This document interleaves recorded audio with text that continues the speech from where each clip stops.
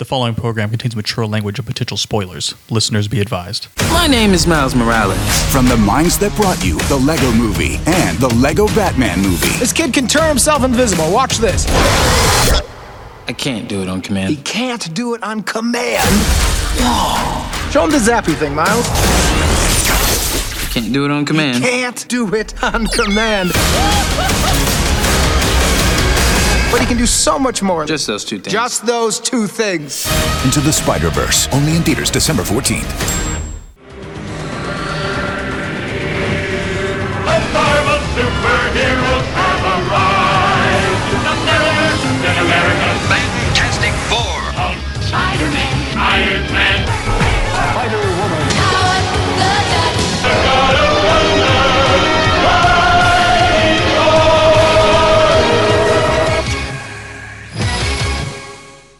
Real quick, go check out the Spider-Verse movie. That movie is fucking phenomenal. It's right up, like, it's JW bullshit. You're gonna love it. Like, I'm just gonna tell you one thing, and I'm not ruining the movie for you. There's a scene. Well, no. What?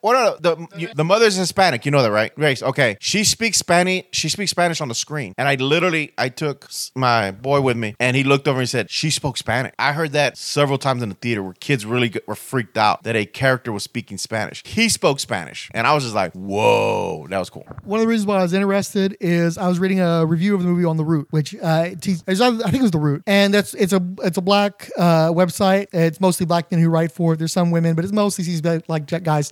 And so the writer was saying that he had expected to hate the movie. He was going in thinking this was going to suck, and he was won over in part by how black it was. That it reminded me a lot of seeing Black Panther and being shocked at how much he saw his culture actually reflected in the movie and not just being tokenism. And also, again, the Latin element, that there's more Spanish spoken in that movie than pretty much any other American movie, in recent memory. So I'm interested. I'm just not a Spider-Man fan, so that's the big. And I'm not a big CGI. I don't really like computer generated animation movies. I'm not a Pixar guy. That's the thing, though. This animation is not Pixar. This is literally moving artwork. I'm telling you, there were scenes that I got a little teary-eyed because I was like, that is so beautiful to look at. The way the motion is happening, it is so beautiful. It was like artwork in motion. Everyone around me was just blown away how good it was. Like, I was shocked because I like Spider-Man. I'm not a huge Spider-Man guy. I like Spider-Man. And even I was like, damn, this was actually really, story was engaging. Characters were great. All the characters, they did their little bits. It was fun. When we walked out, people were clapping as the movie ended. Even the stinger, people were losing their shit. I was surprised. And so I can't say enough good things. I was shocked how much, because even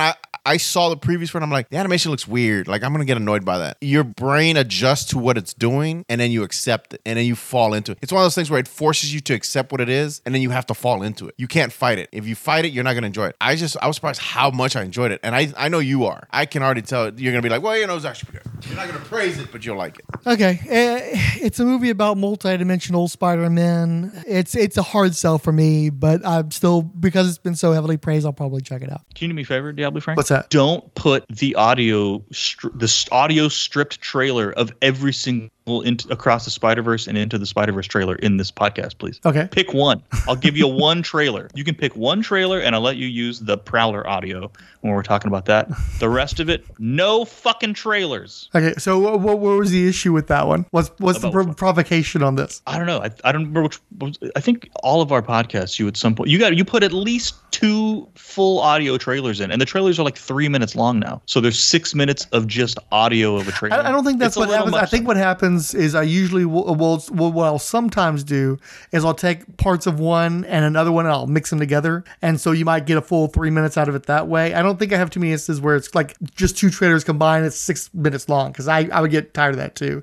So probably what's happened is it might be that I'm taking 2 trailers, mixing them together, and you might end up with 4 minutes instead of 3 minutes. As a for instance. It's just a long time. I'm not doing that. I'm not putting in, this is very low effort. It might be 2 30-second TV spots, one for into and one for across. I'm not putting any effort in. I'm tired. I don't want to fuck with it. I've got that switch in my brain where I just, every time I was going to try to approach doing anything podcasting since we hung out, and even before then, really, it's just my brain is like, no, I don't want to. And I just like, okay, fine, you're right, brain. I'm not going to do this shit. Miles, being Spider-Man is a sacrifice. You have a choice between saving one person and saving every world. I can do both. You can't run forever, kid. We are supposed to be the good guys. Everyone keeps telling me how my story is supposed to go. Nah, I'm gonna do my own thing. Spider-Man Across the Spider-Verse. Only in movie theaters June 2nd. All right, hey everybody, welcome to the Marvel Superheroes Podcast. I'm Illegal Machine, and with me is Diablo Frank. And today we're going to talk about, what is this thing called? And Across the Spider-Verse. Yeah, Into, Across, and Around About the Spider-Verse. Yeah. So this is the sequel to the was it 2019? Well, we're gonna. I assume we're gonna talk about both because we never recorded on the first one anyway. Okay, shit. So, and actually, let's just go all the fucking way back. Like the Ultimate line was coming out toward the end of the time of our shop, and you're working in a shop and everything. Did you ever indulge in any of that stuff, particularly the Ultimate, since that was the Avengers of that group? No, because I fucking hated it. That was all Mark Millar shit, right? Where him and Bendis were the main two guys. Fucking Bendis. So it had to be, Tony Stark's a gay asshole. Captain America's a fucking piece of shit. And you know what I mean? I was just like, yeah, a piece of shit racist. Nationalist, yeah. I mean, the only cool thing was that Nick Fury was Samuel L. Jackson. Like, that was the only cool thing. The rest of it, I thought the armor sucked. The weird fucking helmet, like the triangular looking helmet and shit. Right, like it was kind of like Guardian a little bit or something. It did not look good. And wasn't Hulk all weird too? Wasn't he child molester or some shit? He was trying to like rape Betty while he was the Hulk. And so they're like chasing him around with his Hulk dick trying to fuck her, and they're like, we need to save her from this murder by cock. So it's fucking gross. All that shit was gross. And then didn't they like strip the Wasp at some point, or she like flashed somebody her titties to get him to follow her or some stupid shit like that? Yeah, something like that. Anyway, none of that was my bag. Nope. Yeah. None of it was my bag. It was all that we got to anti-hero the shit out of this shock jock hard bullshit. Look at how fucking edgy we are. Exactly. So no, I that was part of me. It was doing nothing but affirming that I needed to stop collecting comic books because they were getting better creative teams in the actual like books that I wanted to read. You know what I mean? I'm like, oh, so this is what it took to get a good artist and a good and quote unquote name writer on an Avengers book, right? Mm-hmm. Like you couldn't put it on an actual Avengers book. I suffered through the fucking Crossing and Heroes Reborn. Heroes Return was a little bit better, but and whatever. Anyway. Yeah. And then I'm right there with you. It's like I had already been thoroughly disaffected from Marvel at that point. There were very few other series I was following regularly in that time period, like Black Panther. I just didn't care about the Marvel Universe proper, much less an alternate edgelord version of it. It is funny, though, because so much of the Marvel Cinematic Universe was based on the Ultimates line, and I'm thankful that they chose the right things to model off of and giving you sort of a more grounded Marvel Universe until they could build up to being more fantastical. That was the aspect that they needed to take and seemed to work. I'm glad they didn't take all that incest stuff and all just the nonsense. Yeah, no, that you nailed it. But look, Brian Hitch rocks. Like I wish he would have done actual Avengers. Or did he do actual Avengers? I don't think so. Who came in after Perez? Am I thinking that was Kieran Dwyer and Alan Davis. Yeah, Alan Davis. Alan Davis. I get. Yeah, and see, it's funny because of course he started out as a clone of Alan Davis, but then evolved into that hyper realistic style, and now they don't really look a lot alike. But there's still some similarities there. But yeah, no, Alan Davis on Avengers, I'm actually pretty keen on. I really like his take on that team. And I ordered, if I recall correctly, an Avengers trade that Paul Levitz and Alan Davis was doing, where it's more of like Avengers Across Time or something. So I can kick that your way if you have any interest in that. Yeah, sure. So yeah, Avengers kept pretty good quality after Perez left. But after, was it Sean Chin? Who was doing Iron Man with Kurt Busiek first? Yeah, that was Sean Chin. Right? That's right. Mm-hmm. After Sean Chin left, it went in the fucking toilet. Yeah. When Joe Quesada took over. Well, didn't Frank Thierry do it for a little bit as well? Yeah. These are not the guys you think of that needs to be worked. Oh, Mike Grell had his little run on that. Yeah, Grell came in and it was like, maybe, and it was like, it's boring. Mm-hmm. But still, Mike Grell is not. He's not. That's like the last. That's one of the. I mean, he wasn't drawing it either. I mean, Mike Grell's a famous artist. He's a writer that I think people tolerate for the artwork more often than not. He's not like he's never been a hot writer. People buy the books that he writes that he also draws, not so much the other stuff. Yeah, I think he might have done some no. Did he even do any? I think he did a little bit of art, like maybe some covers or something, but he didn't do any of the interiors. That would have been kind of interesting. But he's not a shiny artist. He's not somebody who would put a gleam on the Iron Man armor. So yeah, Ryan Odagawa, is that who it was? That sounds right. Yeah. That's one of those guys that was around in that time period that everyone forgot afterwards. That was definitely a guy around. Okay. So yeah, no, was not an Ultimates guy, but you were 100% correct that there are a lot of elements, especially with Cap's costume, things like that were very Ultimates-y. Mm-hmm. And then, you had the rather popular run of Brian Michael Bendis and Mark Bagley on Ultimate Spider-Man, which is, of course, a retelling of the origin in a more modern context, which I don't think had much of an influence on the Raimi movies, but I do think it had an impact on the Andrew Garfield stuff. And ultimately, the Ultimates kind of wore out because they basically took all the stuff that worked for the Ultimates and put that into the proper Marvel universe, and all the dumb shit they sort of left behind, and it sort of ate itself. And like all the stupidity just sort of like compounded until the line essentially imploded with the Ultimatum. Plus, bringing in Jeff Loeb is always a bad idea if you want to maintain a universe.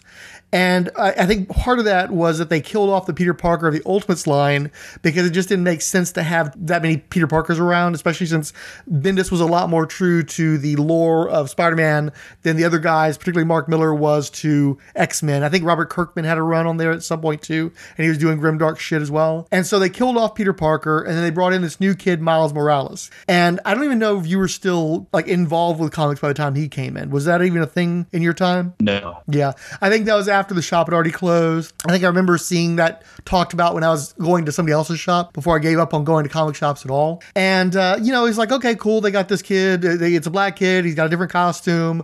They're trying to do something different with Spider-Man. Cool. I don't give a shit about Spider-Man. I don't really give a shit about the Marvel Universe, especially at that point in time.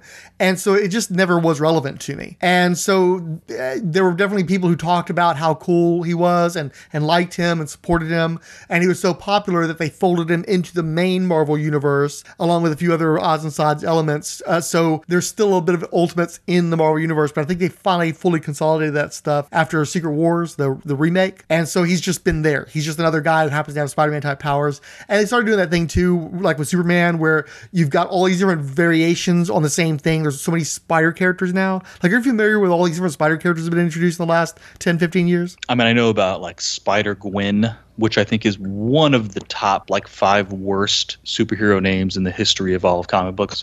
Well, it was something that was supposed to be disposable. Like, if they thought that character was going to have the longevity that she had, that would not be the name they chose. That was supposed to be, she was supposed to like probably die again or something. I don't think she was supposed to stick around. It's fucking, it reminds me of, and I hate to say it, it's like the Houston Texans, our football team. Ugh, so terrible. One of the stupidest fucking names I've ever heard in my life. It really rolls off the tongue. Well, yeah, it's because you live in Houston, Texas. Right. And that's really close to Houston Texans. That's the only reason it rolls off the tongue. It doesn't make any fucking sense. Spider-Gwen, instead of Spider-Man, it's just her. Shouldn't he be Spider-Peter? Right. Like, what? It's the stupidest shit ever. It's the dumbest thing I've ever heard. Taking us down to a bad place already, yeah. But when I hear about that, I'm like, ugh, eye roll. I think any variation of the Spider-Man costume looks amazing because the actual Spider-Man costume looks so amazing. And as long as you keep the eye element and you keep some webs on it, and then you keep the motion the same, every fucking costume is going to look pretty cool. And I think Spider-Man 2099 galvanized that. It doesn't matter what you do to that costume, as long as it looks kind of like Spider-Man's costume, it's going to look amazing. So I like Spider-Gwen's costume. I like the hood. So when I was like, wow, that's a really dumb name. Looks cool, right? And I'd heard about Miles Morales, and his costume looked pretty cool, and then I heard, but to me, that's been way more palatable than like the Deadpool universe, where there's all these stupid fucking Deadpool versions. Right, Gwenpool. The Gwen from yet another alternate universe that became a Deadpool instead of a Spider-Man. Fucking kill me. Way more eye rolls for all that junk than I do for any of the Spider-Man stuff. I mean, there's always been, the Clone Saga was my heyday of comic book collecting. So multiple Spider-Men existing is not some weird alien thing to me. And Venom. Venom was just a spin-off of Spider-Man, right? He's basically just the evil Spider-Man. Yeah. This is not a new thing for Spider-Man. So yeah, Spider-Woman, Spider-Girl, they're all over. They've always been all over the place. So I didn't have a problem with it. I just was like, Spider-Gwen specifically. Worst fucking name I've ever heard. But I didn't have a problem with her existing. Well, and it's also one of those things where it's like Captain Marvel, where you can't call him Shazam because if he calls himself Shazam by name, then he loses his powers, right? So it's like your name's Spider-Gwen, but you can't can't ever call yourself Spider-Gwen. Nobody can call you Spider-Gwen in public. So it's just a fucking useless name. And I don't know if you know, but they've started trying to call her Ghost Spider. So we'll see how that takes off. Don't fucking care. Right. Continue. Don't care. Don't really care. Yeah. So this movie came out in 2018. Did you see it theatrically? No. Yeah, none of us were rushing out to see this. I think Fix is the only one who actually saw it theatrically. I talked to Paquita, and she swears that we saw it in a theater, and it's possible, but I have no recollection of that, and it's weird to me that I would have seen that in a theater and we wouldn't have recorded something on it. It feels like that's the sort of thing I would wait for home viewing on, but the one thing I do think might make her correct in my mind is the Prowler effect, that booming sound that you get with every other Prowler. I watched the movie again on TV, and it just is not the same as it was the first time I saw it. So maybe I did see it theatrically, but not on purpose. It must have been that it got so much praise that maybe that drove me to check it out in the theater. Well, I mean, I think there's two branches to this. It could be you saw it, we didn't talk about it because you hate Spider-Man. The other possibility is that you didn't see it because you hate Spider-Man. So unfortunately, we're still left with the same questions. Well, I will say that having seen the first movie, I was impressed enough by it that I was inclined to want to record on it, and the timing never worked out. So that was definitely a part of it. How long did you wait before you saw it? A long time. Oh yeah, long. I may not have seen it until 2021. Wow. Okay. Like a long time. And I mean, spoiler. I waited too long. I waited too long. Anyway, I'm not going to Mr. Fix It. I don't know if you want to recap the movie at all. I'll talk about it. Or it's been out for so long. I love Into the Spider-Verse. It's really so good. Given how much I hate Spider-Man and all that mythos, the way that his stories are told, the type of character he is, the friendly neighborhood guy, the low stakes, accidental hero stuff. I hate that shit, but it was really good here. It actually really worked in this movie. So good. And then, we'll talk about it with Across the Return to the Spider-Verse or whatever. It's visually, it's just a jaw-dropping movie. Just nothing even close to that thing in animation. Actually, what I thought about a little bit was the Ang Lee Hulk, and like he was trying to do something like what they ultimately did, and like night and day. It's so much better done here, where you capture so much comic bookisms in a way you just cannot do in live action, but it works so perfectly, and they take comic book shit and make it cool. Yeah, it's like if they gave James Gunn $500 million to make an animated movie, right? Like the soundtrack's banging, the art is like something that nobody else would have thought to put. You know what I mean? It's so some of the stuff James Gunn comes up with. It's just like there's no way a normal studio would have come up with that. You need a comic nerd to have done this, but also a music nerd to pair the music with the comic book, because that was a whole other layer to Into the Spider-Verse. Was the music is just great. The vibe is amazing. The story is a story. I mean, it's not like, although it was. It's a Spider-Man origin story. It's a different Spider-Man, and so there's tweaks to it, and it's definitely modernized, but ultimately it's still the basic Spider-Man origin story. Right. Yeah. It's his uncle dying, but it's not Uncle Ben. It's Uncle Criminal Prowler, right? It's a good thing the black guy wasn't Uncle Ben. Let's just say that. Oh, yikes. Goodness gracious. Edit that out. Say Uncle Ben. The Kingpin, amazing in that movie. Just everything about it was just great. Even like the weird, stupid multiverse leaps that you should be rolling your eyes on. You're just completely bought in. Who cares? Right. It's great. You're definitely not seeing the female Dr. Octopus coming. You're not even expecting what's Kingpin Who's doing amazing. in this? Yeah. They've got Tombstone in the mix. I've always loved Tombstone. That's a guy who never gets representation in media. So even though he doesn't do a lot in the movie, I'm still like, look, it's Tombstone. Yeah. And he looks awesome. Prowler, the Prowler noise is iconic. I kind of wonder. My kids watched this a couple months ago for the first time. Then when they watched it again, getting ready to go see Across the Spider Return. What the fuck is this thing called again? Return to the Spider-Verse? Into the Spider-Verse. Into the Spider-Verse. Yeah. But to be prepared for Across the Spider-Verse, we watched it again. And like my oldest was just like, what's that sound whenever the Prowler comes on? And I was like, what are you talking about? He's like, that's the sound. And I was like, well, I know exactly what you're talking about. Let's look it up. So I was playing the sound off YouTube. Like there's just that sound effect on YouTube. And he's all like, why does it do that? And I'm like, that's just his sound when he comes on screen. You mentioned it too. This is like a random 7-year-old kid. And even he was like, couldn't get that noise out of his brain. That's how great They paired it's kind of like sounds that with Christopher Nolan woo sound you get that they used in all the trailers because it just fucking gets you in that epic headspace.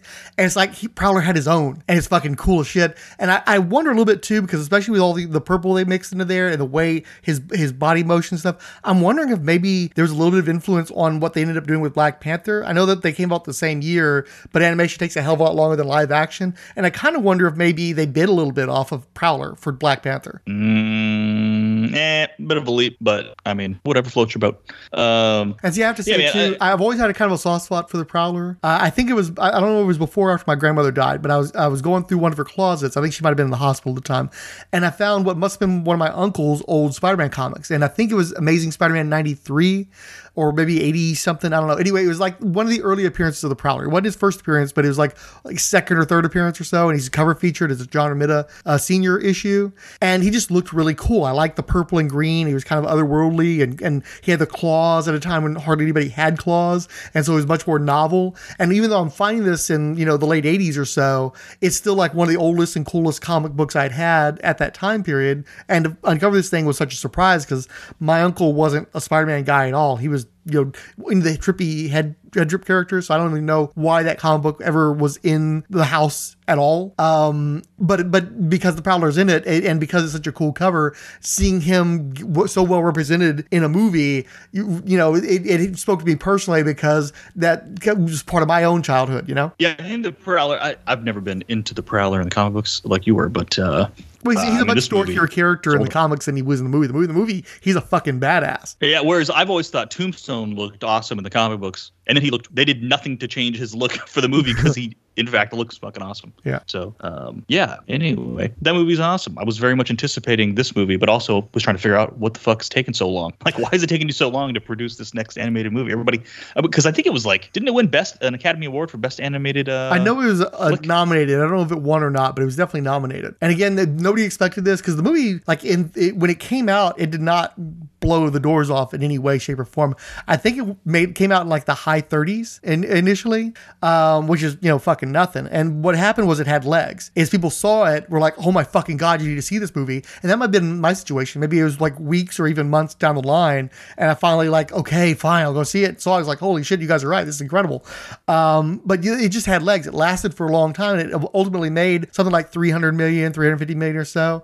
But it wasn't something that was an immediate hit. So even if it wasn't how you could maybe be starting on the sequel almost immediately. I think they probably had to wait a little while before they realized, oh, this is a thing. We actually should probably do a sequel to this. And of course, they couldn't just do one sequel. They're basically doing two movies simultaneously, and they're continuing to work on the second half so that when it comes out next year, or for all I know, it might actually be finished at this point, and they just have it all in the can already. But it took a long time to do basically two additional movies and try their best to top what they'd done previously, which was no mean feat because that was a serious high bar that they set there. It did win for Best Animated Feature. Nice. The controversy was that it wasn't nominated for Best Film. And there was a legit push that it should have at least been nominated for Best Film. And because I'm hearing the same thing for this latest movie too, that it's are you going to snub it again? Are you going to just put it in because obviously it's going to win Best Animated Movie. Obviously. One would hope. Just for how audacious it is. It's literally, 5 years later, it's as audacious today as the first one was in its day. But it's at a whole other level in the second movie, though. Oh, yeah, totally. So it'll be curious to see what... when I Google it, it even says, was Into the Spider-Verse nominated for Best Picture? People are even asking it out there. So, or Google's listening to me, whatever. Probably a little bit of both. But yeah, I thought the first one was great. I've rewatched it. And again, I'm not a big Spider-Man guy either. I've probably rewatched Into the Spider-Verse more times than I've rewatched certainly any of the MCU Spider-Man movies. I've definitely more than the Andrew Garfield movies. I think just because of how long they've been out, I've probably seen Spider-Man 1 and 2 more times. But even then, I'm not sure. Right. I'm not so sure. So anyway, probably 4 or 5 times I've seen it. Okay. Awesome movie. Love it. Dig it. And so we, as opposed to last time, we actually saw Across the Spider-Verse, the sequel, opening weekend with the hopes that all three of us would get around to recording on it. It didn't really work out that way. But we showed up and we talked about it. having seen movies in the post-COVID era, most of the time I can catch a showing with very few people. And I had to actually work to find a showing with a few enough people for me to be comfortable. But there were still multiple times the number of people I would normally be used to seeing in the movie theater. So I knew immediately this thing was going to make some serious bank. Yeah, it had an old school vibe where when we got to the movie theater, there were people like hanging around in front of the movie theater, like by the box office. Like I'm pretty sure they were trying to figure out when there was a showing to get a ticket for. And I'm like, oh, that's weird. That weird kind of buzz. And we saw it at 12:30 on a Saturday. So it was still a matinee. And there were like people hanging around the box office out front in like 90-degree weather. And I'm like, oh, this movie's going to make a shit ton of money. This movie's going to make a lot of money. Certainly the opening weekend. Yeah. And I ideally, I'm an old man. I like to sit in the recliners. I would like to have comfortable seats. I don't mind paying for an upcharge if I can be someplace where I'm happy to be. And all those showings were just too full. They were all like 3/4 full at least. All the good seats would be taken. And so we ended up going to the fucking bargain basement, shitty ass, rat hole theater. And there were still plenty of people in there. The problem being is, once again, I had trouble gauging how far we were from the screen. We were way too fucking far. And we just happened, at the time we bought the tickets, there was nobody else in our row. So sometime between us buying the tickets at the theater and going to the concession stand and getting into the theater, somebody bought 2 tickets to the right of us, presumably, unless they were just fucking sneaking in there, which I wouldn't put past them because motherfuckers were talking in full regular speaking voices during the opening half hour of the movie or so. Plus I could hear them pouring what I would assume would be some sort of spirits into their cups. So they were probably drunk off their fucking asses to boot and just complete fucking dumbasses. So after about half hour or so, we finally were like, okay, I'm done with this shit. And we moved closer to the screen. There was enough room for us to get away with doing that without anybody getting mad. But this was still like the shitty ass theater. And we still were having to kind of negotiate the audience. We saw it in like the Real D XD Turbo T1 Ninja Super Screen that was like, it's like right below IMAX, with like the sound system that like freaking blows your ass out or whatever. Like the sound is insane in this theater. Every time we have one of these podcasts and I see a movie in that theater, I'm like, you guys have got to come down and see a showing in that theater. The sound is amazing in this theater. We sat sort of in the middle, kind of towards the back. Screen's so big, doesn't matter. From the time we bought tickets, there was, I would say it was maybe half full. That shit was packed for our 12:30 showing. 12:30 matinee on a Saturday, I think was packed. There may have been some front row seats that weren't full, but the rest of we were surrounded by people. It was well represented. And if you went to the IMAX showing, they were giving away full-size Bill Sienkiewicz posters with that. When we went to the theater, I don't know if the girl had actually gone to an IMAX showing or not, but we saw a girl taking one of the posters, and she's walking around with this full-size unfurled poster, against her body. It's like, man, it's not worth it to me to have to deal with that shit. But, remember when we saw the first Guardians of the Galaxy, they gave us this cute little print. No, this is a full-size movie poster they're giving to people. Yeah, and this bootleg Cinemark we're at. We walk in, and I was trying to look for the popcorn bucket. They had the Shazam 2 popcorn bucket up there. Still. Because, of course, they still have those all. They probably had already sold out of all their Spider-Man stuff on Thursday. So all they had left were, and of course, there's no Fast and the Furious stuff left. There's no Guardian stuff left. Let's put the Shazam 2 tins back out, dude. The people probably left in the theater. They probably just cleaned them out. Oh my god! It was worth it for them not to have a commemorative bucket, just for them to have that terrible bucket. So as far as the actual viewing experience, what did you think about the movie once you were actually in there? I thought it was. We're not going to do a lengthy recap, folks. Nope. Because I'm sure everyone listening to this has probably seen it.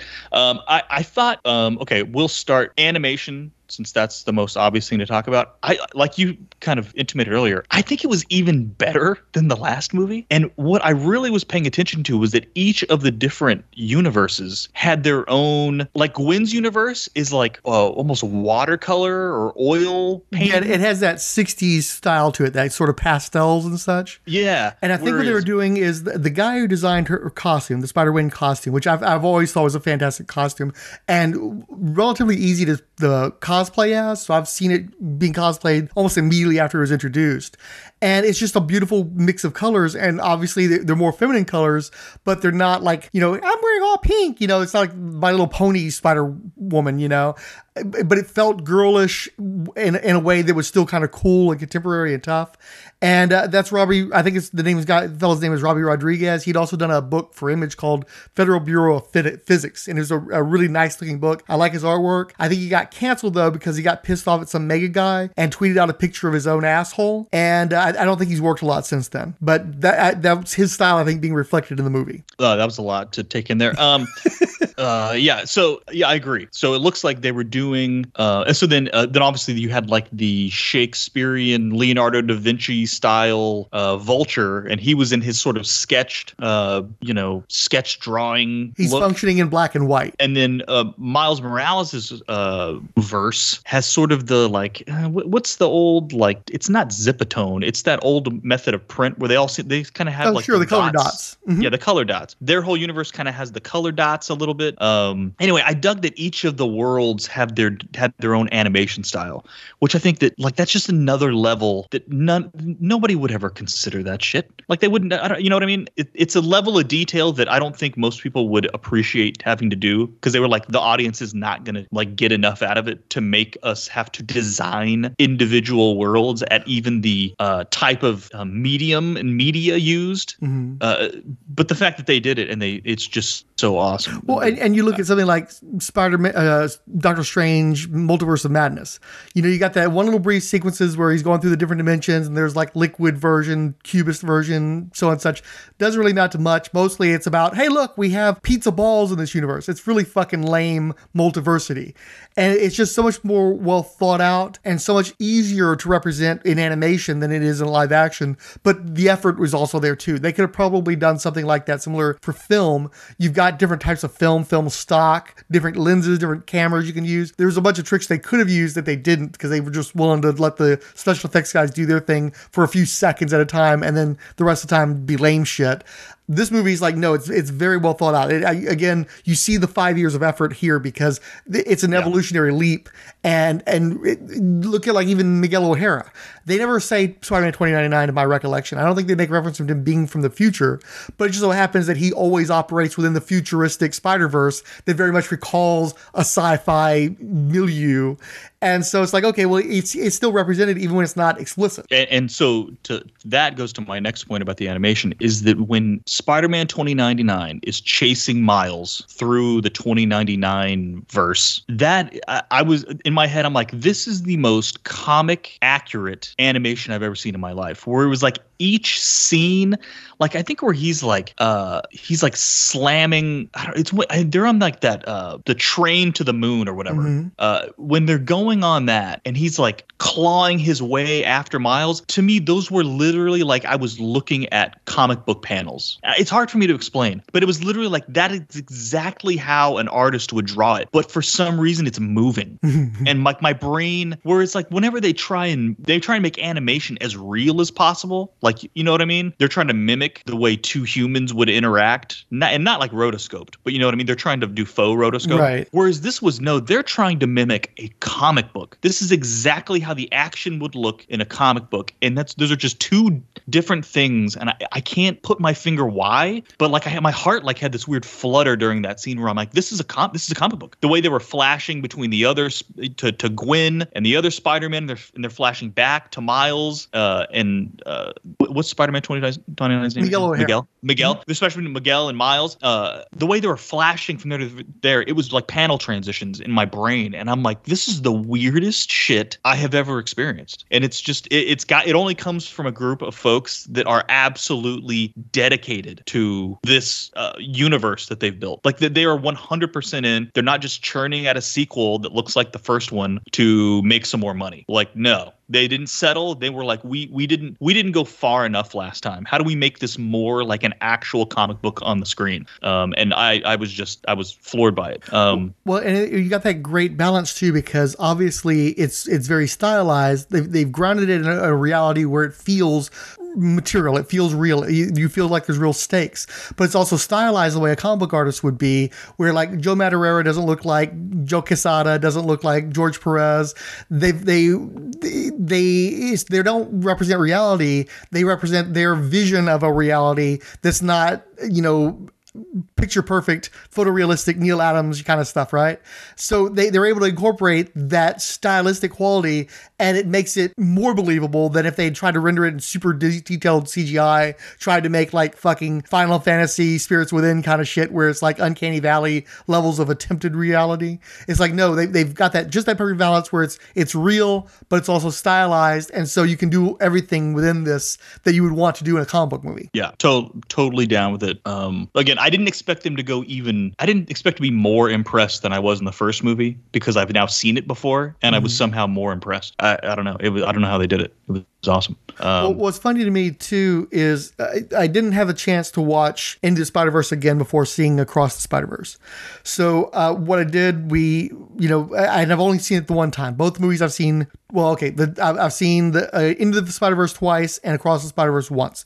And so I watch Across the Spider-Verse, and while I'm watching it, I'm still doing a little bit of review of it. I'm like, I'm not sure which one I like better. And then watching Into the Spider-Verse that same day, it's like, no. Across the Spider-Verse is a better movie. Like, Into the Spider-Verse was so daring and so fresh and so new when I watched it. And upon rewatching it, the Spider-Man-isms and the origin-isms are still really prevalent. Like, I always had problems where I liked the Miles Morales stuff. I liked his relationship with his uncle. I liked his relationship with his parents. What always kind of bothered me about the first movies when they got into the Spider-Verse stuff, the fucking Spider-Ham and Spider-Man Noir and them all ganging up and trying to jump in the kid, and just not feeling like proper representations of Spider-Man type characters, and forcing shit to make it work for the story they want to tell rather than being more natural and playing to those characters and how they should actually be and stuff. I just really didn't like the multiverse stuff in the first movie. I really just wanted to focus on Prowler and Miles, and then rewatching it, because so much of it is cliches, they're fresh takes on cliches, but it's still pretty cliche. It just made me appreciate Across the Spider-Verse more, because there wasn't a formula there. I mean, there's a little bit in the terms of we're gonna have a little bit of fun and do a little bit of cartoony stuff, and now that we've already introduced the characters, we've got a little more leeway, we can take a little more time to do stuff. But it was just much fresher and just much less reliant on tropes than the first movie was. So like, and then visually, after watching Across the Spider-Verse, sometimes I was overwhelmed. I thought it was almost too much. It was like frying my synapses and like too ADHD. It was making me tired at times because it was just so much. But then having seen that and been so overstimulated, and then going back to Spider-Verse, it's like, it's a little slow by comparison. It's a little like, it's not as, it's come across as more basic after seeing Across the Spider-Verse. It's just so much bigger. And sequels are always trying to, we're just going to go bigger and that's going to be enough. But I really do think Across the Spider-Verse is also better. It's just more innovative, more thoughtful, just more of everything in a way where, it can be somewhat overwhelming at times, but overall, I know I'm going to go back to that movie more often and try to find so many of the little things they've got in there that I probably would have missed the first time. And I'm just going to be able to enjoy watching that and rewatching that more than the first one, as good as it was. Yeah, and so I've been going back to rewatch Into the Spider-Verse, obviously, since this movie kind of just came out. You already did it. You get bonus points for that. But I was going to say there's a positive to the simplicity of the first movie, whereas, like you said, the next movie is like overstimulation times 1,000,000,000,000, right? Like, it's just that the movie's just on crack the whole time. Like the very first confrontation with the Spot, for example, where you're just falling through holes and punching through holes, and he's punching through this hole and it's hitting this dude, and that's a gag, and it's like that gag was so fast you barely even caught it before you move on to the next gag. Like, it's just nonstop. The whole movie kind of continues that. It just is going and going. There's a couple of little parts, where they pause with his parents trying to figure out where Miles has been going and the grounding and all that stuff, which kind of calls back to the first movie again, that same pace. But those moments are few and far between compared to the first movie. So I kind of, without having watched it again, I'm giving it some credit for being a little more simple. As much as I'm with you, some of the Spider-Verse stuff there, I almost forgot about. When the next time I watched it, it was sort of like, oh yeah, I kind of forgot we got to get Spider-Ham in here, and we got to get. I kind of forgot about all that. Mm-hmm. Whereas this movie is all Spider-Ham. It's all 15 versions of Spider-Man flying at 1,000,000 miles an hour, and Peter Parker's got a baby strapped to his chest, and he's in a bathrobe the whole, and then Ben Reilly's showing up, and he's brooding and overhatched and over-rendered, and then he's goofing that he's overhatched and moody, and it's like, what is like he literally looks like a Tom Lyle drawing for a lot of it. Yeah, it's like crazy. Yeah, no, I think the whole time he's got the Tom Lyle animation style, and they stick to it through the entire rest of the movie. But while I'm trying to soak that up, there's like 15 other things, and I'm like, did I just see the armored spider in the background? Was that the Tom Holland Iron Man armor in the background? Like I'm like freaking out because there's so much stuff going on. So it's sort of like two sides of the coin. Both are good, but they're just so opposite from each other that the pacing of the movie is just going. And then throughout it, I'm like checking my clock because I'm like, this movie's like, it's got to be almost time to be over. This is a 2-hour movie. Right. And that's something, even at the very beginning, I was like, did we just spend like 15, 20 minutes on Spider-Gwen? And now we're doing like 15, 20 minutes on Miles, just like establishing where they're at this particular point in time. And I do have to say, I loved, especially having watched the first one and going back to the second one, the drumming, that how they use Gwen's drumming as the soundtrack to her, like explaining where her life is now and what she's been up to, like how she became Spider-Gwen, and then what she's been up to since meeting up with Miles and stuff. And that fucking whiplash drumming going on, it's like, it really was pumping me up for the movie. But then once they spend all that time with Spider-Gwen and then they go right over to Miles and do another episodic thing with him, a setup thing with him, it's like, fuck, man, we're like a half hour, 40 minutes, and this movie hasn't even really started yet. Exactly. I did feel the length. Like that, it's a long fucking movie, but there's a lot in it. So you start to forgive that after a while because the stuff is still really good, you know? Yeah, no, totally. But this movie is not complete. So I can't, and that's the problem. This movie has a hard cliffhanger. This is not Infinity War where the movie actually resolves and then you have a point to build off it for the next movie. This movie is legit to be continued. Yeah, the Back to the Future Part 2 energy of this shit was for real. But also with 5 different fucking endings like Lord of the Rings on top of, like, it wasn't enough for them to have one cliffhanger. It's like, no, we're going to do 5 different things to set up for the next movie. It's like, couldn't you save this for the next movie? I don't know if we needed all of this build up right now after we've already spent 2 hours and 10 minutes in this fucking movie. Let's do another 15 minutes of, but also this happens, and also this happens, also this. I was like, fuck, guys, save something for the sequel. Right. So I feel like as long as the next one is $1.45, $1.55, you know, and the two of them together, right? Like if the next one is in 3 hours and I'm like, come on, you had 5 hours to tell this story, I'm going to change my tune a little bit. But if I can sit down and watch them both in a reasonable amount of time and watch the whole story play out, the whole quote unquote sequel play out, I will be a little more forgiving for that. But to me, this was like an egregious stop of the story. Like, I mean, no resolution to a single fucking thing. I mean, and maybe not just no resolution to the things they'd already set up, but they're like, oh, by the way, here's 3 more things we're going to set up right here at the fucking end. It's like, no, stop. You're set. No more setup. Please stop. But the movie was so good, I'm also like not mad because I want to see more of this. Like I want more Miguel Spider-Man 2099. Like I want more of this. I want to see more of this. And that's one thing that's kind of cool too, is there's not really a bad guy. Like there's no reason to think that Miguel O'Hara isn't in the right about what he's saying. Like we've already seen what happened to the Indian Spider-Man universe and how it fucks shit up and it's causing damage to the multiverse, and he's trying to stop that sort of thing from happening. There's no reason to think that he'd be wrong with regard to what's happening in Miles Morales' universe with his dad. And but at the same time, what do you think, that Miles Morales is going to roll over and let his dad die? So it's like you can side with everybody. It's a very Civil War kind of situation where it's like it's very easy. You can choose a side, but you can kind of see everybody's perspective too. They're all coming from the right place to a large degree. You can absolutely sympathize with where everybody's coming from. Well, the Spot's the bad guy. Except for the Spot, which is, and he's pretty ridiculous too, because he goes from such a lameoid to like full megalomaniac psycho pretty much on a dime. Yeah, in like 30 seconds of storytelling. But I dug the twist at the end where he goes back to the wrong universe and it sent him to where the spider came from. Not to his real universe. I wasn't catching it at first. Then I was like, oh, they were like, what's wrong with your hair? And I was like, oh shit, that's what happened. They were still able to get little twists like that in there that I very much appreciated. And they didn't cheat either, because we see the spider glitching in the first movie. I just never really connected that why was something from another universe in this universe, because we didn't know what that was at the time. The movie has so many weird stylistic quirks that we're not used to that you're not necessarily thinking about the logical ramifications of this thing that we're seeing. And then you see the sequel, it's like, oh shit, they clearly knew what they were doing there. Yeah, the glitch means you're in the wrong universe. The spider was in the wrong universe. This is excellent stuff, folks. These are the details that we're not getting anymore in some of these movies, which shall remain nameless, because they're more just cookie cutter getting churned out for money making purposes. This is a crafted story that I appreciate. So, like I said, I can't say this movie was better than the first one because it's not even a whole. This is not a whole movie. You can't even bullshit to me. This is a whole movie. You can bullshit to me Infinity Wars. It's a whole movie. You can. I will take some. Yes, it had some setup done in other movies that feed it, but it kind of does resolve as much as you can resolve a point or an A and a B movie. This movie is just flat out. We tried to make one long movie and we thought it was too long, so we just threw a to be continued banner up on it. Like that's kind of what happened with this movie. So I can't. I have to. I have to keep my morals here. The first movie kind of resolved itself.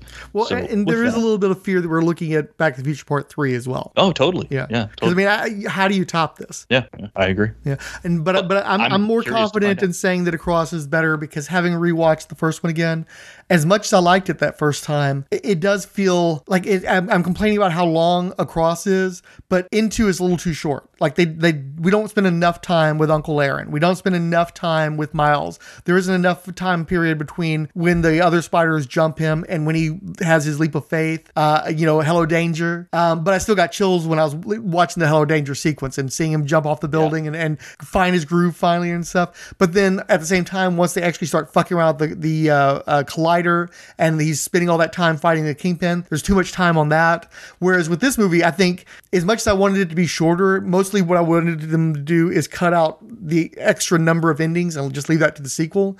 At 2 hours or so, it really unfurls. I don't think there was any shortcuts. They took the time they needed to tell the story they needed to tell, and they really told it effectively. And especially setting up, Miles as being the aberration, the person that doesn't belong. They set up how, the meta text there, and the fact that this kid has always felt out of place. He's always had to live between two worlds. There's always been people who wanted to sideline him and disqualify him. And when he's on that train and he looks at Miguel O'Hara and Miguel's trying to tell him how it's going to be, and he's like, nah, I ain't doing it like that. He's so fucking cool. It's one of the things I like about Miles Morales is Peter has to be such a fucking basic bitch everyman all the time that I just get so fucking tired of his ass and his fucking old ass granny with her fucking rice cakes and shit like that. I like that Miles can actually be cool. I want my heroes to be cool. I don't want them to be fucking boring, bland people. And I love the fucking attitude. And I love the weight of those small amount of words. But just the way he looks at Miguel and the way he says those words and the fact that he tells you too, oh, by the way, I wasn't running scared. I was outsmarting you motherfuckers. This was my plan. And you followed my plan to the motherfucking letter. Fucking boss, man. I love that shit. This is a cool Spider-Man. And I know a lot of people bitch about, oh, Andrew Garfield's too cool. I want a cool Spider-Man. I don't want a fucking lame boy Spider-Man. I know that that's something that's important for a lot of nerds who are living vicariously through the dude in the suit. But me personally, I enjoy my characters to be cool. I enjoy my characters to be badasses and smart. And this is the kind of Spider-Man that I can get behind. I'll also say I really love that they call it a canon event because that's such a comic book term. Right. And it's like, that's part of his canon. You can't remove the canon event. That's and I'm just like, nobody else in here understands why they call it a canon event, but it's a comic book term. It's a comic book continuity term. Oh, and it's so great too, because again, since they're drawing all these Spider-Man from the comics, the vast majority of these exist, and they exist because Spider-Man is a hugely popular character, and you just can't help but collect all this weird stuff when you're that popular. Like, one of the reasons why I didn't want to see the first movie is because all this shit with the multiverse and having this one pivotal figure that's represented throughout all the universes feels very DC and it feels very Superman. But what's so great about these stories is they know that Spider-Man isn't Superman, and they play to Spider-Man's strengths, and it feels much more overwhelming when you've got all this cosmic stuff going on and you got a bunch of people who are just fucking web slinging. It doesn't feel, these guys aren't moving planets and shit. You don't know how safe you are. You know that they are out of their depth in dealing with this, and it creates much greater tension. And again, Spider-Man can't help being a hugely popular character with a Japanese version and a dune buggy from when that was a big deal and all this. It just very much like Superman. He just collected all this shit.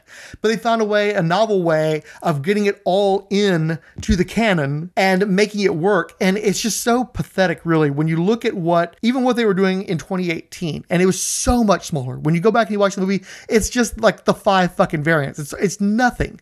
But then you look at how Into the Spider-Verse came out, and then Marvel started their multiverse saga. And, all of Phase 4 is supposed to be part of that. We're entering into Phase 5. So you've got all these movies, all these TV shows that are all trying to do the same thing.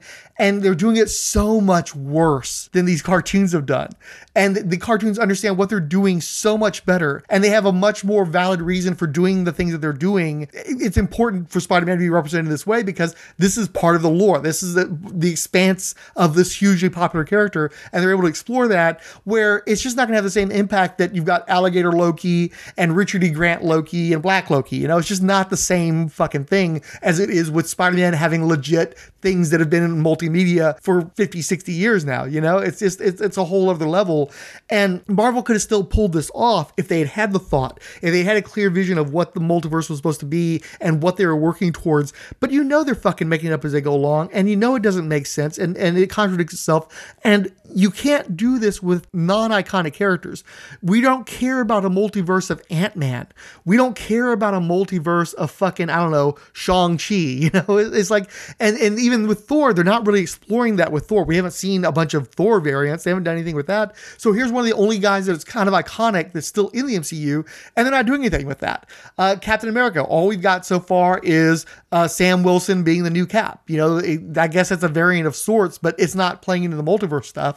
And I don't really want it to because I want the Cap stuff to be grounded, but they just can't pull it off the way that the Spider-Verse is pulling it off. And I think especially once that second movie comes, or the second part comes out, even if it sucks, it's still going to be so much better than anything they've done in the multiversity saga in the MCU. And we've got all these more movies coming out that's going to continue to explore this fucking tapped out, shriveled, junky vein of concept. It's just going to be fucking torture, I think, getting through Phase 5 if they continue in the direction they're going, especially after being completely outshone by Spider-Verse. Yeah, I think, right. And they're doing it in less movies with a lower budget, right? Like, it's not like, well, they didn't have the budget to really pull. What are you talking about? They just didn't have the pure backbone of storytelling. They didn't have the effort of storytelling to really coordinate this like they've done it. Yeah, clarity of vision. My understanding is I think the sequel cost about $10 million more than the first one. Like some pathetic, nothing amount of money from one to the, and again, just time wise, CGI running more. Like I think the first movie is 2 hours and this one's 2:20. So for $10 million more, they got 20 more minutes of and a fucking factor expansion of what they were trying to accomplish in the first movie. It's just incredible what they've done. I will say though, just because we did just shit all over the MCU version of this with good reason. No, I'm not debating anything you say. We're rewatching Loki, and Loki's fantastic. It's such a good show. Ignore the rest of the entire Marvel. Like, we're not to the final episode where we meet Kang or He Who Shall Not Be Named or whatever, but the actual show itself of the Time Authority and Loki chasing his own variant and then kind of falling in love with himself and all this stuff. It's just really, really good. It's top notch Disney Plus television show where it feels like this probably could have just been a movie, and I think it would have done really well. So to me, that's of their multiverse stuff, that's the best one so far. Multiverse of Madness, I like because it's so Sam Raimi, and they do at least go to different worlds, and there are multiple Doctor Stranges, and there's multiple versions of the Avengers, and there's, you know what I mean? Yeah, I really dig the alternate version of Avengers or Illuminati, I guess they would be. Yeah. But also, I'm really glad that was a one-off thing. I don't want to see those fuckers collected again, but it was cool in that one movie, in that one instance. Right, but like the stuff Ant-Man did is not at all multiverse. They're just in the quantum realm with weird stuff. Like, that's not even multiverse. But Kang's all in it, but all it is, they're just in some shrunken world. Like, it's total limp dick. You know, there weren't going to be multiple Ant-Men. It's just, you just went to a shrunken world.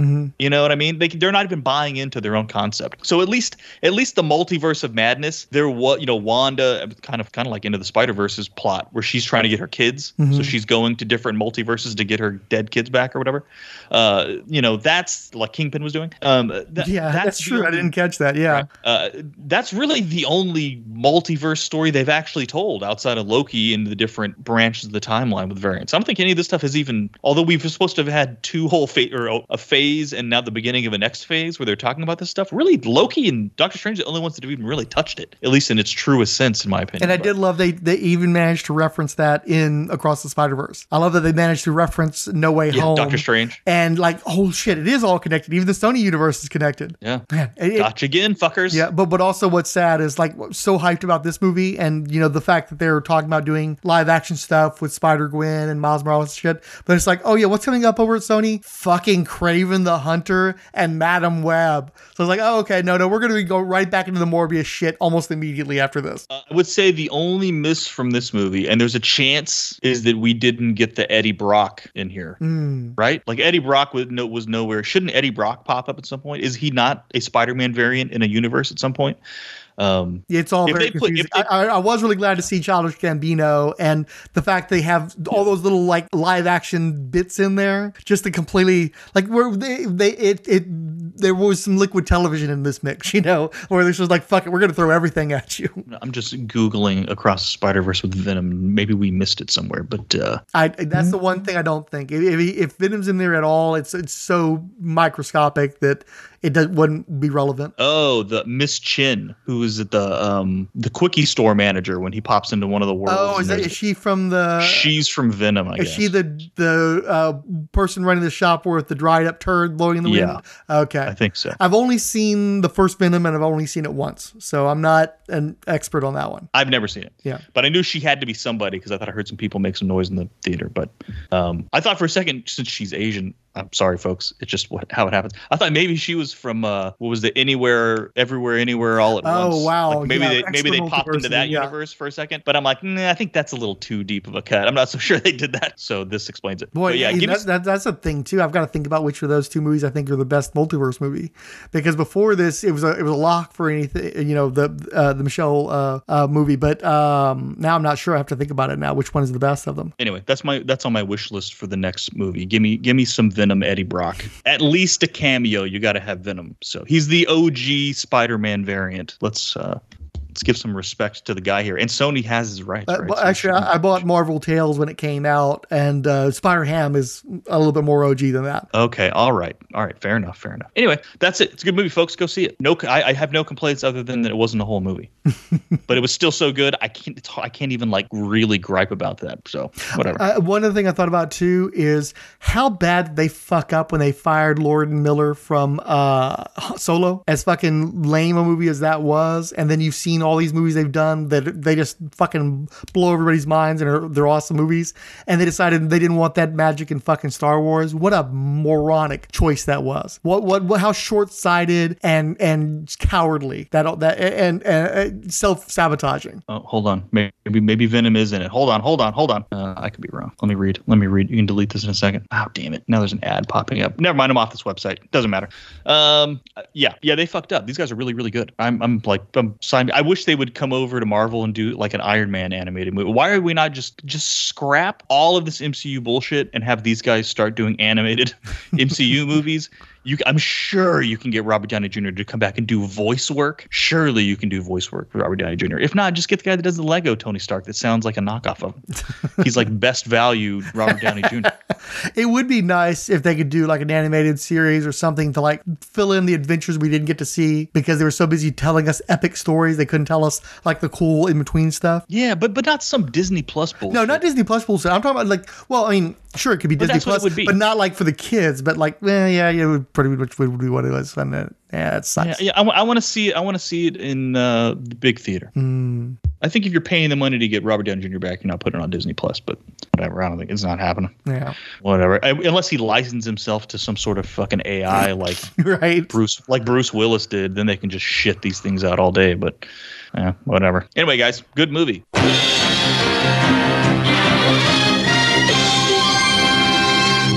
Permanent Marvelite Maximus followers include Casey Niev, Cecily Gamil, Colleen Sauger, Gregory Bouchard, Kitos2, Linux Rubash, Nick Scratch, Paula Diorio, Quattro Mundo 4, Rosie May Bean, Shala Proctor, Shane Brimfield, and Tammy Ferryman. Tumblr True Believers include Ask Blog, ask the characters listed if you'd like to interact, at Gilded Gourd, and Moss at Moss Anthium Time. Keepers of the Favorites Flame include Artificial Twins, Capital Gain Income, Chris A. Field, Otherverse Games, Chris Dunford, Chrome Hearts, Comic Book Nostalgia, Dun Chef, Dirk Ashton is finally finishing Kraken Rider Z, Ed Moore, Josh Cardwell, Julia Raoul Rainbow Edition, Ladies of Mischief Wrestling Fan Page and Gaming, Lori Miller Art and Music Creator, Mad Dragon, Manju Khalida Borgohain, Marvel Universe Online Project, Melda Rosica, Movie Matt Sirois, Neo, Nick Scratch, Nick Spence, Nucky Cheese Sakurabi Project, OC9J3XDALBSCGC, Podcaster Lounge, Rihanna Mike, Relatively Geeky Podcast Network, Rio Hatfield, Scott X, Shanna Banana, and William Voyage. Retweet Frantic ones include Between the Pages blog, CH, Divinity Rising, and Talk Nerdy to Me. Max Apocalypse was our Nuff Sayer. I really like when they make an actual poster for a movie instead of a Photoshop collage traffic jam. I think he was referring to art that was featured on the Twitter solicitations for listeners.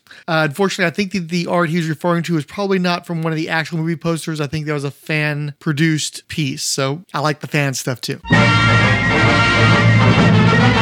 Face front, true believers. Stan Lee presents the Merry Marching Society of the Marvel Superhero Podcast. Billy Hines, Canoes, Chris Lydon, Dave's Comic Heroes blog, Dr. Irving Forbush, Eugene R. Hendricks, voice actor, home studio, Gregory Litchfield, The Hammer Strikes, Random Geeky Stuff, History of Comics on Film, I Was Joe Is, JMT Productions, Keith G. Baker, Max Apocalypse, Randy Caldwell, Richard Field, Satin Tights, a Wonder Woman podcast, Superbound, Tony S. Endure and Survive, and Zandrock. This has been a non-for-profit fan production from Rolled Spine Podcast. Any copyrighted material presented herein are presumed covered under fair use, with no infringement intended.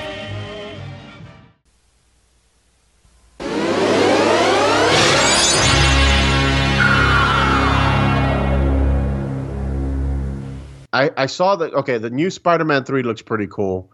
I know they're doing a Fantastic Four movie.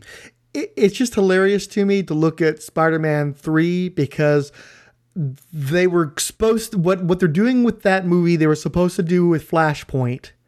And they pilly fucked around for so long that Marvel caught up and surpassed them. And now, whatever they do with Flashpoint, it doesn't matter if you got Michael Keaton playing one of the Batmen or something. Yeah. They're already going to look like secondhand, leftovers once Spider-Man 3 is done with bringing everybody back. Marvel did it earlier when they did Spider-Man in the Multiverse one.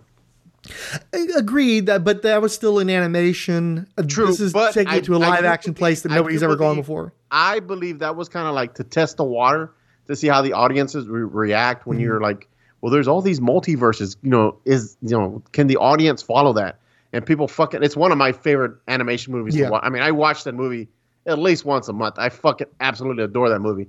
So I think they're like, you know what? We can do that. I personally am really excited. I know you're not a big Spider-Man fan. I want to see what it looks like when Tobey Maguire swings in and Garfield swings in and you have fucking Doc Ock and fucking Green Goblin, Sandman. I'm like, what the fuck? Like, that's gonna be kind of cool. I hated Far From Home. I thought that movie just was trash.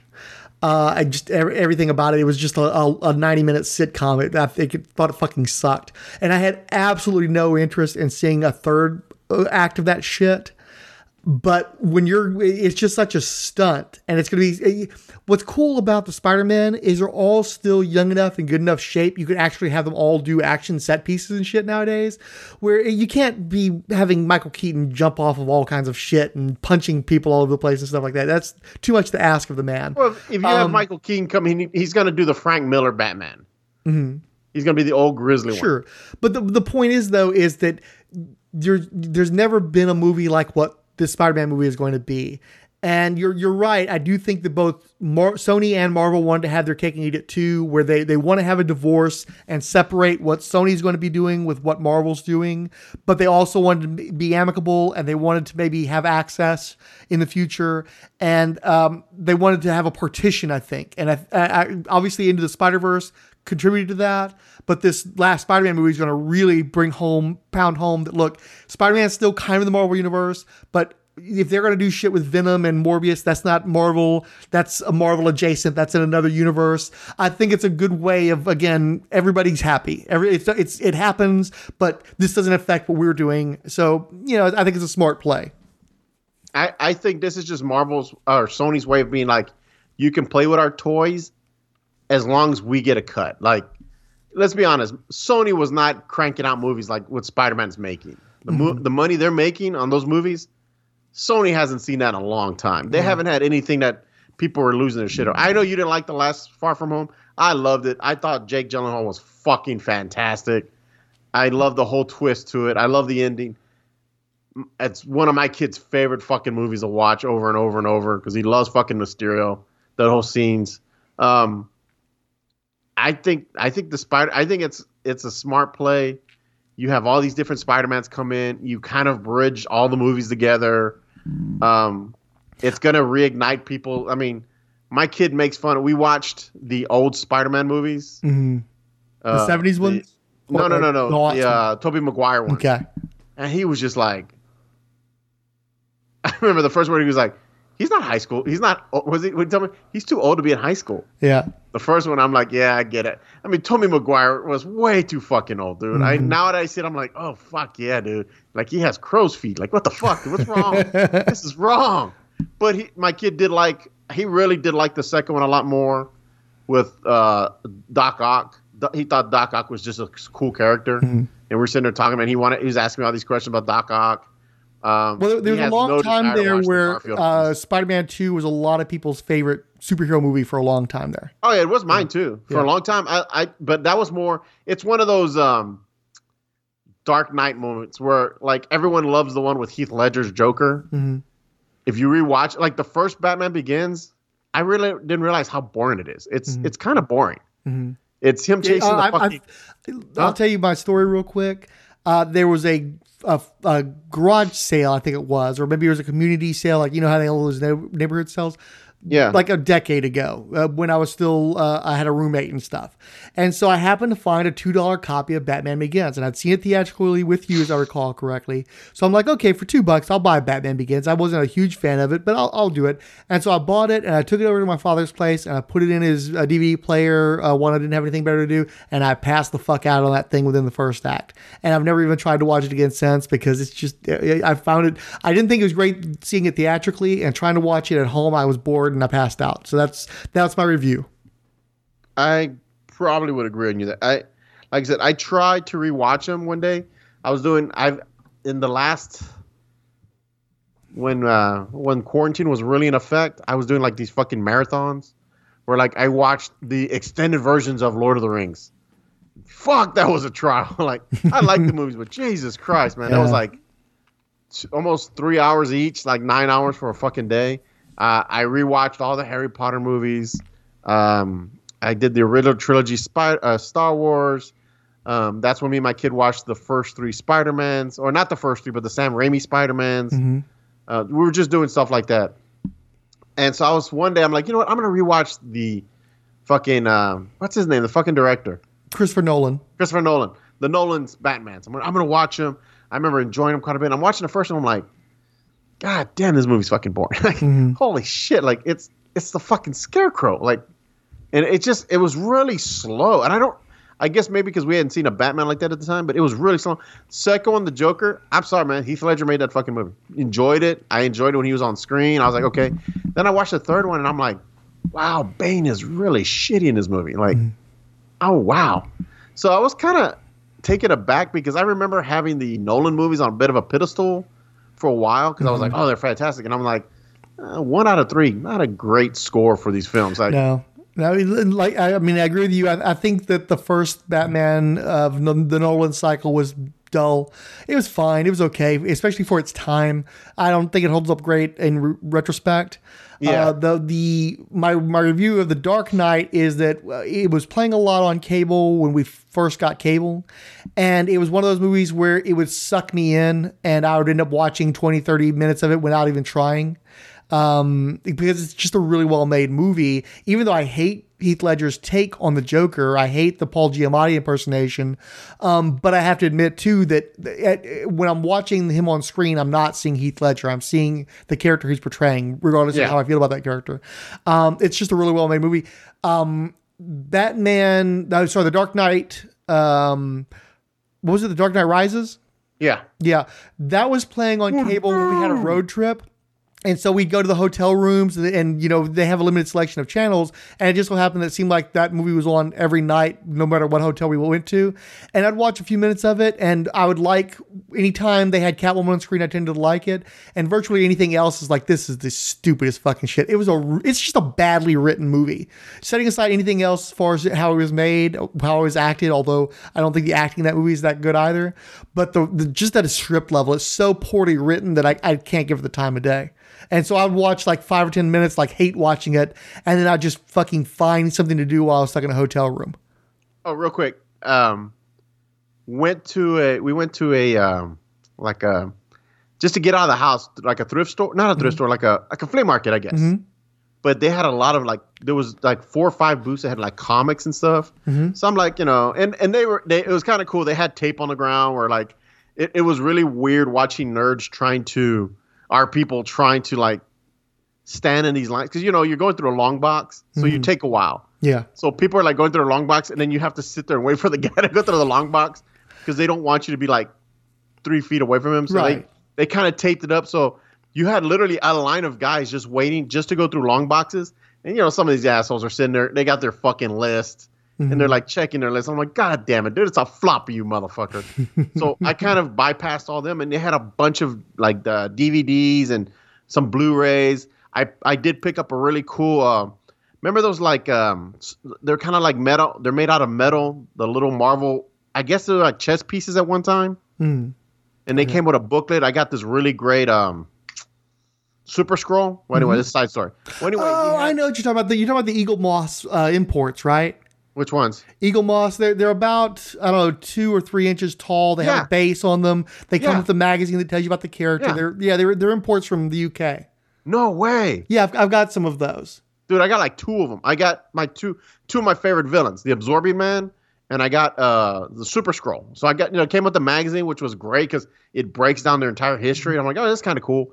Well, anyway, so he has a bunch of DVDs and Blu-rays. So I'm kind of going through them, and this dude, he's hurting. He's making deals. I bought a couple of Marvel Legends. I didn't need them, but he had a bunch of them. And I knew he needed. He's kind of like trying to make deals. So I'm like, hey, 10. He's like, 10 works. So I had bought maybe like $20-$30 from him. This was just kind of like a little extra money I had. And I'm looking at the movies. He told me, you see any movies in there? I'll cut you a deal on them. So I'm going through his movies. Nothing great. And then I find Batman Returns Blu-ray with like all the fixings on it. I'm like, how much for this one? And he was like, dude, you've been so cool today. $5. So I bought the Batman Returns Blu-ray, rewatched it. It's a damn good movie. You are correct, my friend. That wasn't me. I haven't watched that one. Yes, dude. Batman Returns. I've never watched. You mean Batman Returns? You're talking about from '92? Yes, my favorite Batman movie. Yes, I love that. The one you kept telling me about. I was like, it's funny. I saw it like once in the theaters, and you kept talking about it. And like, I saw it in the theaters with Pussycat like so long ago. I don't remember the movie at all. I mean, I remember whenever you see a fucking comic book movie list and they show like the Danny DeVito penguin as like the most disturbing penguin. I've seen those clips, but I've never sat the whole movie. So I picked it up for $5. And I remember thinking, I'm going to watch this movie because Frank is always talking about how great this movie is. So one day I just was doing some stuff around the house. I'm like, I'm going to take a break here. Let me throw it on. And it's a damn good movie. I'm like, holy shit, this movie's fucking twisted and fun. It's kinky and it's weird and it's dark and it's got great music. Dude, the way she kills that villain at the end was fucked up. Yeah, Give Mama a Christopher Kiss. Walken gets killed in that movie. Yeah. It's fucked up. It's got Christopher fucking Walken in it. Yeah. Case closed. Dude, I was like, I'm sitting there watching. I'm like, oh, why did we not get a third of these fucking movies? Well, and she was supposed to do a solo Catwoman movie for years after that, and it just never materialized. And ultimately, we got the Halle Berry one instead. Dude, Michelle Pfeiffer was fucking amazing in it. Danny DeVito is fucking brilliant as the Penguin. I'm sorry, dude. Fucking what's his name? Pretty boy. In the new Batman movie. Oh, they got fucking Colin Farrell. Yeah. Colin Farrell better bring his fucking A game. But here's the thing about Colin Farrell is I slept on that dude for years. He's a pretty excellent character actor. Oh, no. I love a lot of his movies, dude. The one I saw with Mac, The Six Assassins, or... The problem with Colin Farrell is they kept trying to turn him into the next Tom Cruise, and he's a character actor. Yeah. And that's where he works best, when he's doing character work, when he's able to do people that are a little off and stuff. Well, Danny DeVito's Penguin is just fucking disturbing. Just the way he talks, his mannerisms was fucking disturbing. And I'm like, Keaton's performance is so much better in that one. I could see, I understood why Warner Brothers got freaked out a little bit by this, because I'm like, there's no way you could make a toy from this. Well, that was the problem, is that after the strength of the 89 movie, you had Happy Meals for Batman Returns, and then parents were seeing it and freaking out about the content. And so that's why they didn't want to do another Burton movie, and why they started, really coming down on him. And that's how they ended up going to Schumacher. Because they wanted to make sure they could keep making Happy Meals, and Burton was threatening that. Yeah. So, but one thing I think is very important. I'm glad you told me to watch that movie, dude. I definitely put that on the top shelf with the good DVD or the good Blu-rays. So I'm like, I remember telling myself that's a movie I will definitely return to, because I own the first Batman. Batman 89 is my Batman. Like, that will always be my Batman. Michael Keaton will always be my Batman, and Jack Nicholson will always be my Joker. Those are just, I remember going to the theater like 8 fucking times to see that movie. I had the fucking Batman t-shirt. I had the fucking Batman logo cut into my hair. Like, I was all in on fucking Batman 89. That is my fucking Batman. I'm so disappointed that I saw Returns only once in the theaters. Did I see I don't even think I saw what Pussy got. I don't think I was with her yet. Nah, because it was 92, man. That was a little early. Yeah. Who did I saw it with a girlfriend. I remember, because I went with a girl, and I just remember being annoyed because they were asking me like 1,000 questions about this, that, and this. And I'm just like, I don't have time to explain this to you. Like, I wanted to watch it. You came along. I fucked myself on this deal. But dude, great movie. So good pick, man. And that was written by the guy who wrote Heathers too, which probably didn't hurt. Yeah. Wow. Daniel Waters. Okay, because he also did. I want to go back and I want to list. I want to. They have like a bunch of like commentary and like a mini documentary. I want to go back and watch all that shit because I'm really. I thought the circus shit was fucking twisted, dude. Like, that really kicked up the creep factor, especially when they're attacking the city.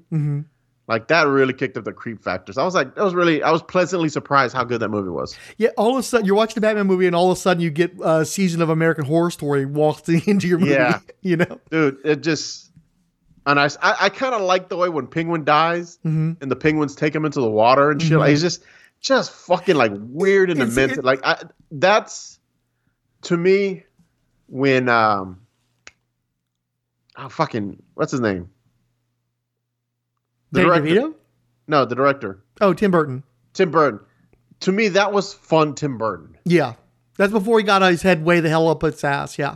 Yeah. That was like Tim Burton really expanding his views. Like, that's one of those moments where you see these great artists and they take a character and they kind of twist it up in their art style. And you're like, damn, that's cool looking. Like, that's a different look. So I loved it. Well, so, and it's also funny because it's so goofy, and at the same time, it's kind of poignant and poetic. And it's like, but it's just the fucking penguin. It's so weird. Angry because they both kind of came from the same circles, but because he looked away. And dude, fucking Paul Rubin is his dad. Fucking Pee-wee, dude. I started laughing when I saw that. I'm like, is that fucking Pee-wee? And I think that was post-whack job too. I think that was after he'd already like flamed out in his career. Really? Yeah. Oh, dude, that's great, dude. I tremendously enjoyed watching that movie. Like, I think I was gonna text you that night. I didn't finish watching it because that night I was doing some shit. I think I finished. It was like on a weekday. I was off on a weekday, Mm-hmm. and I finished watching it. It was like 2:30 in the morning. I was gonna text him. I'm like, nah, he's probably asleep or he's at work. So I'll just hit him up another day. And I totally forgot. So right now we're talking about it. Oh, I got to bring up that fucking Batman DVD, Batman Returns. And the reason why I wasn't catching what you were saying, I was trying to look at my shelf to see what Eagle Mosses I had. I've got the Atom, I've got Ra's al Ghul, Killer Croc, Ambush Bug, and both the classic and New 52 Martian Manhunter. Those are the ones I've got. Oh, okay. Yeah, I got. Like I said, I want to pick up a couple of more. They're fucking great looking little. Like, yeah, Ambush Bug is so cool because he's reading the magazine that came with him. Who? Ambush Bug. Oh, really? Yeah, he's reading the magazine that came with him. I just like the ones like the one I have is with the Super Scrolls. He's doing like this uppercut, and he has like the Thing's arm on flames. Hey, didn't I give you the Absorbing Man? No, I could have sworn I gave you an Absorbing Man one. Oh no. Okay. I bought that one there because the dude had a bunch of them, but those, I mean, I feel bad. He sold them to me for like $3. So I was like, all right, that's cool. Yeah, that's a good deal because usually, I mean, they retail for something like 15. Oh, really? And usually, even if you can get them clearance, they're closer to 5 to 7. So $3 is a good deal. Damn, I should have picked up more then. Yeah. I spent quite a bit with it, but he was cool, and I picked up some Marvel Legend characters from him that I didn't need, but I was like, just trying to help a dude out, like, you know, we're all struggling. All right, next. Yeah, so I was trying to be quick. It didn't work out that well. But thankfully, I don't think the Angela's going to take us too long. So I'll just do the mail real quick.